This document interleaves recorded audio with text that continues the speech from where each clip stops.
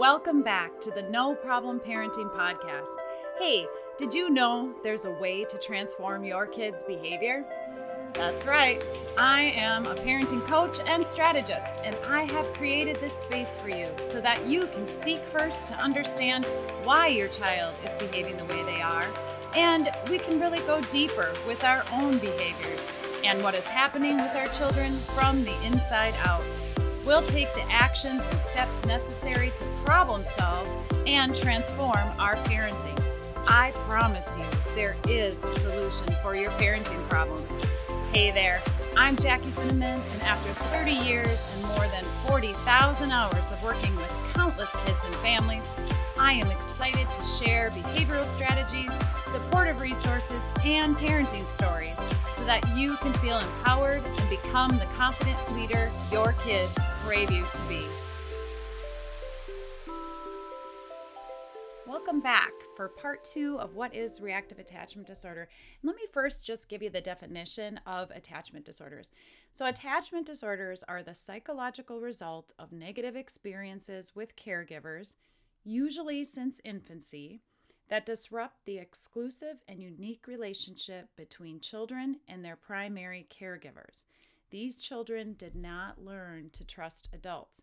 And in episode 1 or part 1, I talked about some of the causes of attachment disorder, like maternal ambivalence, in utero trauma, abuse, neglect, maternal separation or maternal depression, ongoing pain in the child or the infant, poor daycare or repeated moves, lots of moving from different daycares and having new providers or multiple foster homes, that kind of thing. And then also poor parenting, parents that just don't have good skills and aren't real available to the child. And then in part 1, I also talked about some of the symptoms in infants and toddlers.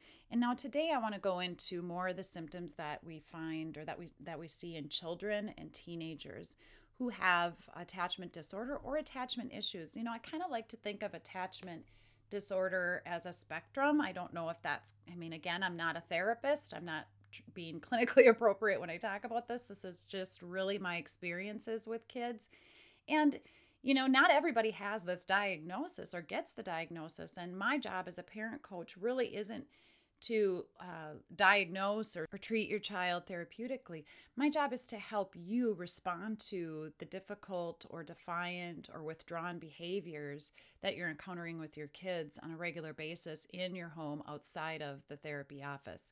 So let's talk about what some of these symptoms look like. They often have an aversion to touch. They just dislike physical affection, unless it's on their terms. So that's not to say that they won't ever come and give you a hug or go hug grandma or someone else.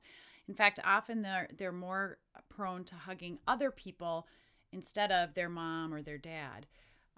But they'll do it on their terms. But if your kiddo is you're going to hug them and you want to pick them up and snuggle them, or they're a older child and you're trying to go over and give them a hug because they just, shared some sad news with you or bad news with you or something, they'll often move your hand away or your arms away and kind of deflect that touch. They don't want that hug from you. They often flinch, or they'll maybe laugh and get really silly, or sometimes they'll even say, ouch, if you try to hug them. So rather than producing positive feelings, touch and affection can be perceived by these kids as a threat. Now, that can often kind of take a parent aback and make you feel rejected by your kid, right? But again, and I talk about this in my course, seeking first to understand why they're doing that helps us not take those reactions personally. These kiddos have sort of extreme control issues. So while all kids want control, and we want our kids to have control, we want to make sure that they have as much control as is safe and appropriate, right, for their age. But these kiddos often go to great lengths to remain in control. And really it's so that they can avoid feeling helpless. When they don't trust the adults around them or their caretakers, that those adults have their best interest in mind, oftentimes these kids will feel like you're tricking them. And so they're often disobedient. They're defiant. They're argumentative. They have lots of anger problems, right? Their anger can, be expressed directly, and you'll see it very outwardly with, tantrums. Sometimes those tantrums can go on for an hour or more, or they're just acting out, and it just seems like they're purposefully doing the opposite of whatever you ask them to do, and they kind of look at you out of the corner of their eye like, what are you going to do about it? They can be manipulative or appear manipulative.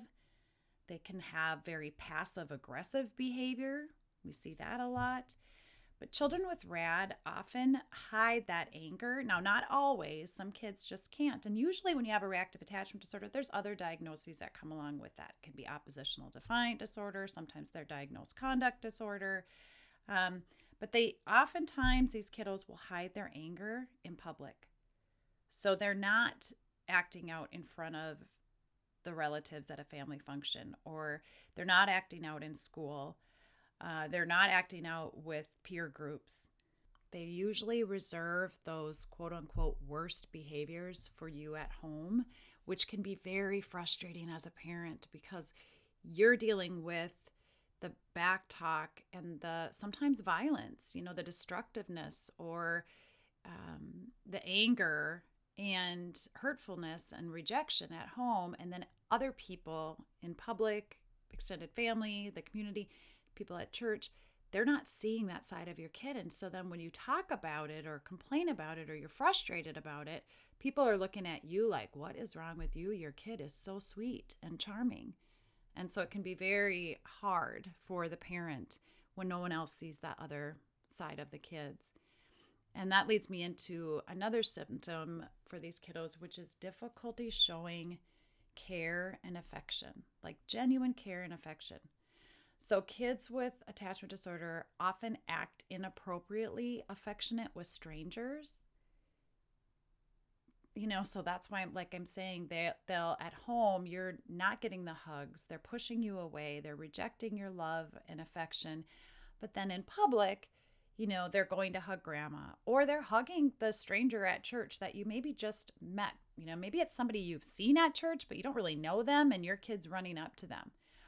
So they're superficially engaging and charming with others, maybe indiscriminately affectionate with strangers, and then they're not affectionate with parents, or at least not on the parents' terms. Doesn't mean you won't always get a hug, but sometimes you'll get that hug and it'll be too hard of a hug. Sometimes they'll squeeze you just too tight and it doesn't feel right, but you don't want to turn it away because it's like, oh, at least they're hugging me. Okay. And often they can become destructive to themselves or others or material things.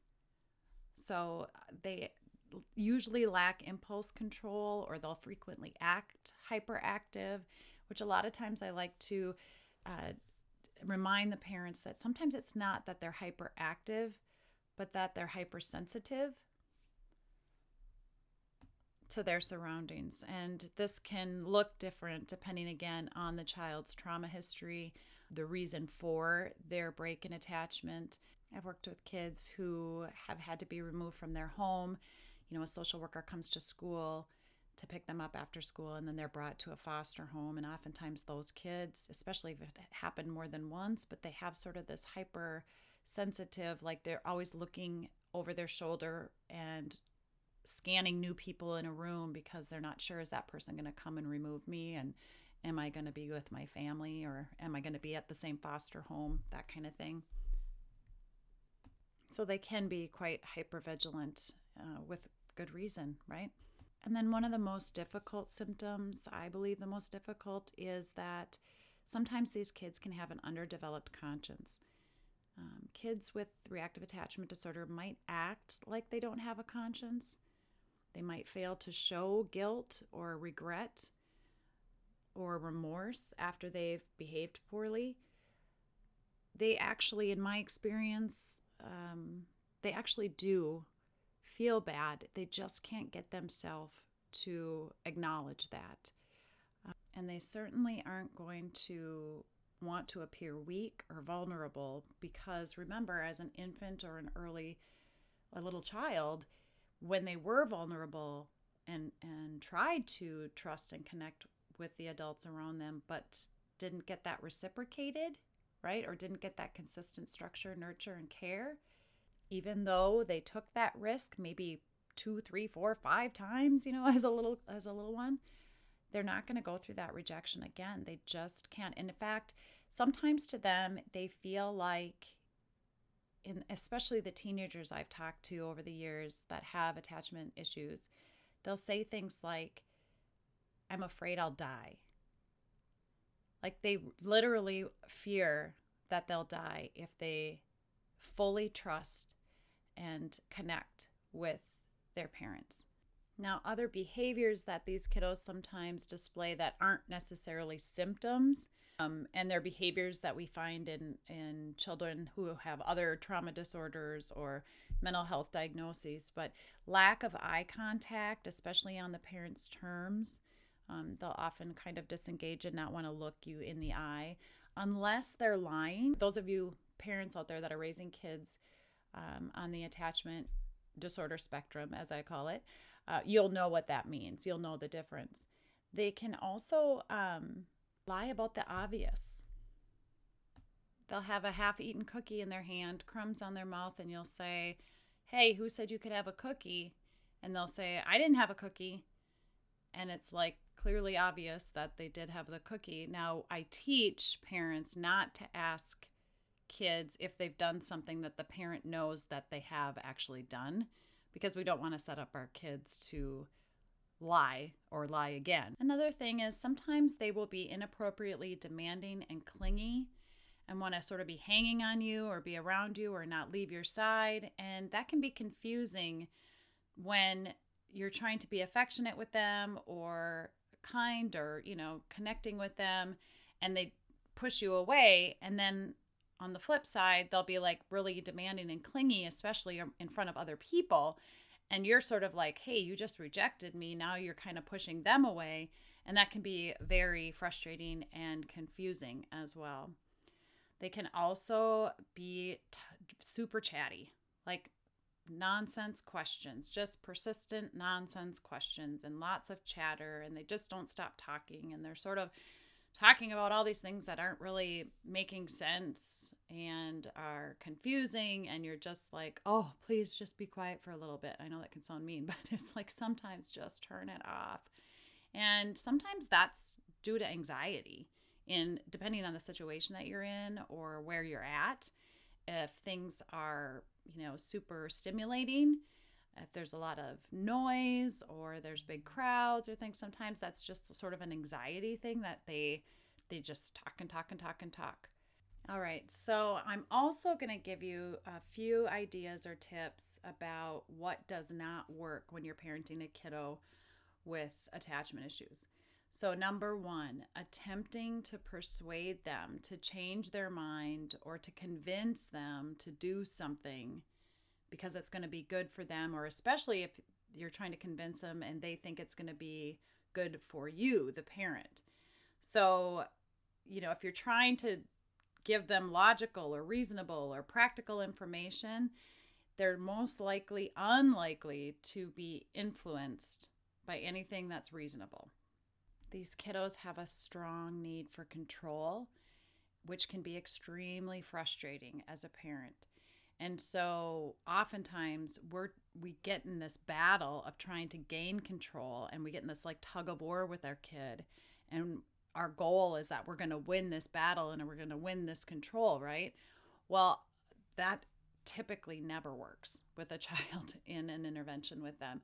Trying to force control or win a battle is just, you're going to be beating your head up against a wall. Rad kids experience parents' frustration and anger as proof that they are actually effectively controlling you. So when they can get you upset, when they can get you really mad and get you to the point of, sheer frustration of you are going to do this and get you in that tug of war, it really only kind of inflates their sense of power. So emotional reactivity does not work, nor does trying to negotiate with them. If you do this, I'll give you that. If you do this, I won't give you that. Negotiation is just not a good technique for these kiddos. And then the last thing I'll share that doesn't work is rescuing your kiddo from the consequences of their behavior or attempting to solve their problem for them. And I'm going to get into some things that do work, but trying to rescue them and make it better for them is typically not a good idea, and you're really not going to end up with a good result. The things that are most successful with these kiddos are, number one, a sense of humor. And it can be tricky because you don't want to be making fun of the kiddo, right? Sometimes they can mistake your humor as making fun of them. So there's a little balance with that. You got to make sure that you're not using sarcasm, but you're actually being playful and fun with your sense of humor. Another thing is to be curious about how things will develop versus a focus on the end result and being worried about if your kid's going to do the right thing or if the technique you're using is going to be successful. Making sure that you're curious about how things are going to turn out so that if things don't go as well as you planned, you're not upset by that, which leads to then, more issues, behavior issues with your kid. So being able to meet your kiddo where they're at versus where you want them to be or you hope that they'll be, and being emotionally available and responsive to them despite a negative result is really key. Curiosity puts us in the front part of our brain, in our prefrontal cortex, where logic is, right? So it's much better for us to be curious about our kids so we're not in that back part of our brain, that fight or flight part. And it's also helpful to use some humor and to be inquisitive and ask kids questions so we're getting them in the curious part of their brain. Or we're doing fun things or random things that make them wonder why we're doing what we're doing. Because when they're wondering why we're doing what we're doing, they're in that curious part of their brain. Now, even when you use your sense of humor and curiosity and you're being emotionally available and responsive and not looking to the future and being super worried all the time about your kids or defensive with them, even when you're doing all those things, kids with attachment problems can be super exhausting, okay? No matter if they're your adoptive child, foster child, or your biological child. These kiddos have a sixth sense for finding every button to push, and they will push all of them. And I want to make sure if you've reached the point of feeling like you're ineffective, you're discouraged, you're frustrated, you're at, kind of on the edge with them, that's a warning sign that you should seek professional help. And if you don't know where to turn or who to reach out to, make sure you give me a call and I will help direct you to someone that can help. And if nothing else, go to attach.org. It's a great resource with a variety of therapists and resources for you at that site. Okay? Kiddos with attachment or trauma-related issues do much better with clear limits and boundaries. Even though they're going to test the heck out of those, they do much better with clear limits and boundaries. They do much better with confident parents that have the ability to remain calm even when the child is upset or misbehaving. And when you have lost your cool, it is really important that you initiate an apology and quickly address the mistake or your behavior. And the last most important thing is that you as a parent have support. This can be tricky to find because if you're relying on friends and family and school teachers or community resources, your church, and those people don't understand the diagnosis or the disorder or actually all the things that are happening in your home, you can feel rejected by them. So it's really important to educate your friends and family and community members and teachers on what's happening with your child. This takes a little bit of time. I have found with a couple of families that I've worked with this year or since COVID that it's been actually easier to communicate this with our friends and family because we can do a Zoom meeting and the parents will invite me in to do a little bit of education so that your support people are hearing it from someone else And then we can have a little bit of a discussion on what you guys need for support, what is supportive and the things that aren't supportive or don't feel good. Most often, your friends and family do want to help and they do want to support, but it's like anything. We don't know what we don't know. And so sometimes friends or family will say things that are hurtful or seem uncaring or flippant, and they really probably don't mean it like that, right? They just don't know how to help you, and they're kind of tired of not knowing how to help you, right? They feel bad, and they might even be distancing themselves from you because every time you call when you're upset or you're frustrated or you're hurting, they don't know how to make it better.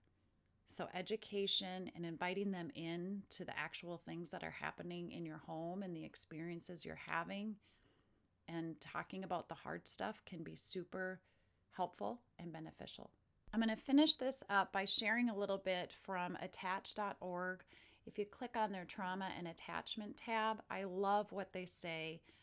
It's maybe halfway down on that page.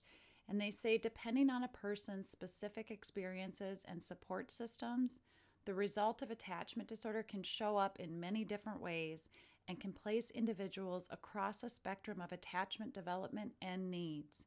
It is important to understand that you and everyone you've ever met falls somewhere on this spectrum of needs.